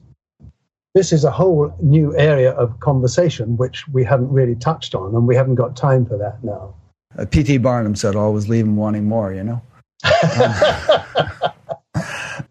So second little thing that we'll just touch on, but we won't be able to elaborate fully, is there are a number of portions in your book, the one I was reading, where you or someone else intercedes on behalf of some people who are kind of stuck, having died but getting stuck and not moving on. For instance, there was this head of the RAF Fighter Command in UK, yes, Hugh Dowding, who did yes, this for a group of World War II soldiers who had crashed in Africa. And then you experienced a number of things. You actually went back and helped some Civil War era soldiers who had been massacred. And you also had a thing with Bobby Kennedy right after he was assassinated. So again, we could talk about this for half an hour, but why don't you just give them a little bit of a taste of what they might read if they get into your book? The key here is desire. And if a person who has been projected from their body by traumatic events like Bobby Kennedy being shot in the head in Los Angeles, then Bobby Kennedy, let's not talk about politics, he was a good man. He was a caring person. He was open to good things. When he was projected from his body by this violent, traumatic event, he was bewildered. He was lost. He knew that he was dead, but he didn't know what to do about it. So he knew that he needed light. Now, we, Teresa, Olga Park, and I were performing service of mystical Christ communion 1,200 miles away. A few days later, it was a Wednesday he was shot, and on the Sunday morning following, we were sending out the light to all, embodied or disembodied. It doesn't make any difference. Bobby needed light, and he was shown the light. The light reached him because he was reaching out for light. And so he appeared. And there's no time span to travel 1,200 miles. That's irrelevant. You see the light and you want it, so you're there.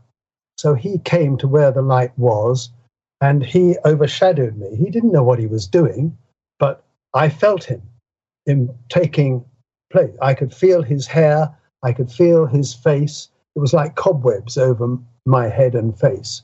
And Teresa looked at me and she said, Bobby Kennedy's here. He's overshadowing you. I can see him.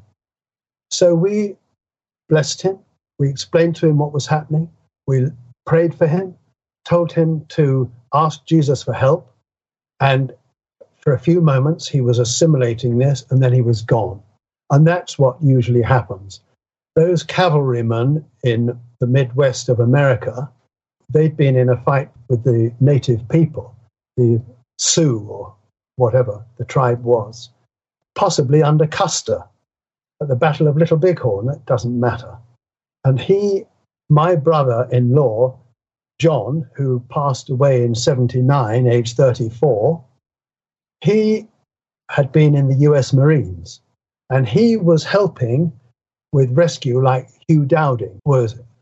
And so John, that's Teresa's brother, brought these cavalrymen and us into the same point of contact where they became aware of me.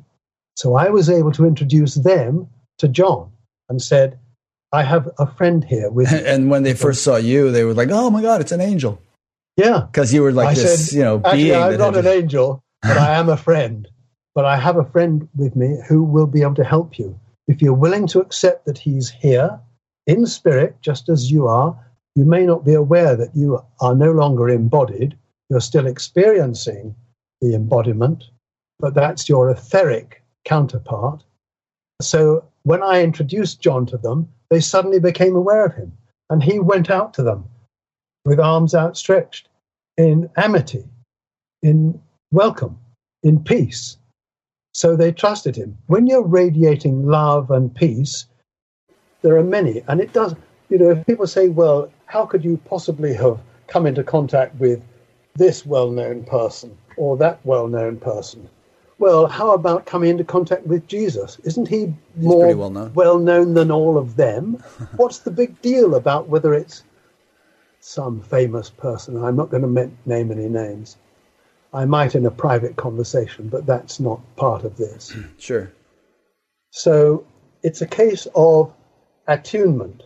If we lay aside our body and we're in a place of darkness, hatred, judgment, fear, we're not going to be looking for the light. We're going to be trying to hide from it, because darkness is fearful of the light, because light will shine it away. And people who are in darkness in the next life, as it were, the realms of darkness, the lower astral, they don't want to know about Jesus, because they think he's going to shine them away, destroy them, judge them, cast them into hell. The fact that they're already there may have escaped their attention. Hell is a state of mind. It's nothing to do with a place of burning fires. So finally, you've written 6 or 7 books, and they seem to be sequential and progressive. There's a theme that sort of keeps evolving. And yes. We don't really have time to go into much elaboration on the different books, but they're all outlined on your website, right? And there's a synopsis of each one. Yes, absolutely. So if you go to my website, which I'll link to, and scroll down to the bottom of the home page, and there'll be links to other pages on the site, and just look for book 1, book 2, book 3, book 4, book 5, and that link will take you to that and give you an excerpt from each of the books and what readers have had to say about it. And then there's a link to sources of supply on Amazon or wherever. Okay, good. That's probably the best way of doing it. So I think, people who have enjoyed this interview will definitely enjoy those books. We've touched upon a lot of things here that we didn't have a chance to really discuss at length, but they are discussed at length in the book. And obviously an interview like this is just a sort of a snapshot of a much bigger picture. Yes. Yeah. I've met businessmen and worked for some of them who didn't want the whole story. They'd say, okay, what's going on? And I'd start to explain. And they'd say, that's enough. Next. They only want a snapshot. They want the main point. They'll never get the whole story. We have to be patient and willing to hear the whole story in order for us to be restored to wholeness of mind and understanding. You can't understand a whole film from one frame in that movie, or a whole book from one page in the book. You've got to read the whole thing. And that's what I've set out to do with writing 7 books. The 7th book is already written, but it's got to be made ready, and that'll be published in 2021. And book 6 I'm working on it now for publication at Easter next year. Good. So, well, thank you so much for everything you've been doing. Rick, this has been fun. Yeah. I've really enjoyed this, and thank you for inviting me. I've had a whale of a time. Somebody's saying something. Oh, I just missed it. Something just popped up on my screen, then went away. It says, "Oh my God, I don't want this interview to end." Somebody named Connie. Well, Connie, sorry, we got to end it somewhere. But maybe we can do a second one. Yeah, maybe we'll do a second one, in a year or so. I want to compliment you on being an amazing. You're not an interviewer. You are a conversationalist. I don't feel as if I'm being questioned and subjected to, what the news correspondents subject the politicians to. Right. It's a grilling. You haven't done a grilling on me. We've had a friendly, amicable, easy, relaxed conversation, and I've loved it. So I congratulate you. Well, thank you. I mean, actually, we sometimes debate changing the subtitle on the website from interviews with spiritually awakening people to conversations with spiritually awakening people, because then perhaps I'd get less flack for talking so much. Because it is a conversation. I mean, that's how I see it. We don't debate it. You just don't know how to change that header. Yeah, well, no, we should change the header. Well, you could add a slash, interviews / conversations. Yeah, something like that. That way you've embodied both terms. Yeah. But, I'm definitely, I love the whole spiritual topic, and I'm open to many different points of view, and I like talking to people, and I'm always interested. I've sometimes said I could interview the garbage man. I mean, I probably wouldn't run out of questions for an hour about asking him about different aspects of his job. Which is I've just got this curiosity. Exactly. We're not actually a garbage man or a business mogul. We're the Son of God. Yes, exactly. Who's pretending to be a garbage disposal man or a business mogul or whatever. But we're none of those things. There's only one of us. It's true. It's time for us to get back together. Yeah. What can I say but hallelujah? Hallelujah. All righty. So we'll continue the conversation one of these days, because I'm reluctant to end this conversation because I'm having so much fun and there's so much more we could talk about, but we got to end it somewhere. So thanks so much, Brian. Bless you. Yeah. Thank you. And thanks to those who have been listening or watching.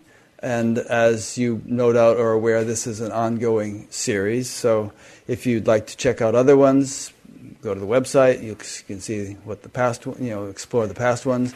If you'd like to be notified of future ones, there's an email sign-up thing there where you can receive an email notification.